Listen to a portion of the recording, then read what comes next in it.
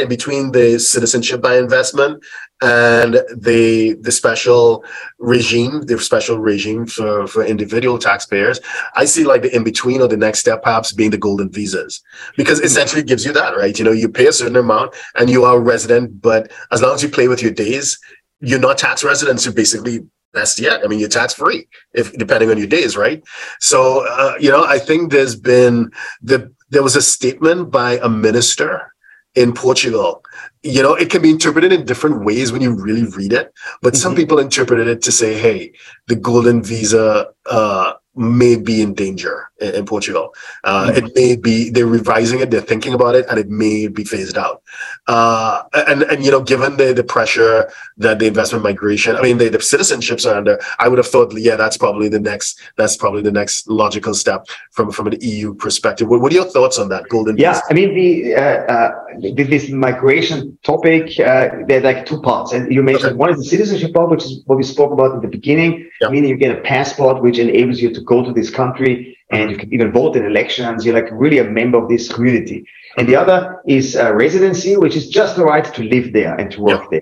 And residency is also there's not one kind of residency, but you have different kinds. There might be residency without working. You can stay there, live there, spend your money there, but you're not allowed to be employed or self-employed. Or it might be something which is generally tied to some specific employment contract or totally open. You can just work for anybody or on yourself.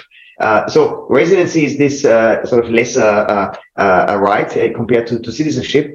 And where citizenship programs are rare, there are basically few in Europe, getting less, as I said, with the EU's actions. Many countries have these residency schemes, and have sort of schemes which allow to attract skilled foreigners to come to the country. So people who really bring something to the table, a specific kind of know-how or trade, which is not sufficiently existent in that country. So this is something that many countries have, and I think this is less problematic because it is more established. Whereas the citizenship programs, you have these outliers. You have Malta, Cyprus, Bulgaria, and more or less that's it.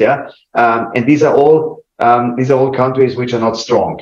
Whereas, I mean, a residency program that also exists in Germany and France and Spain and so on. So I think there's less pressure to be expected on this front. Okay, gotcha.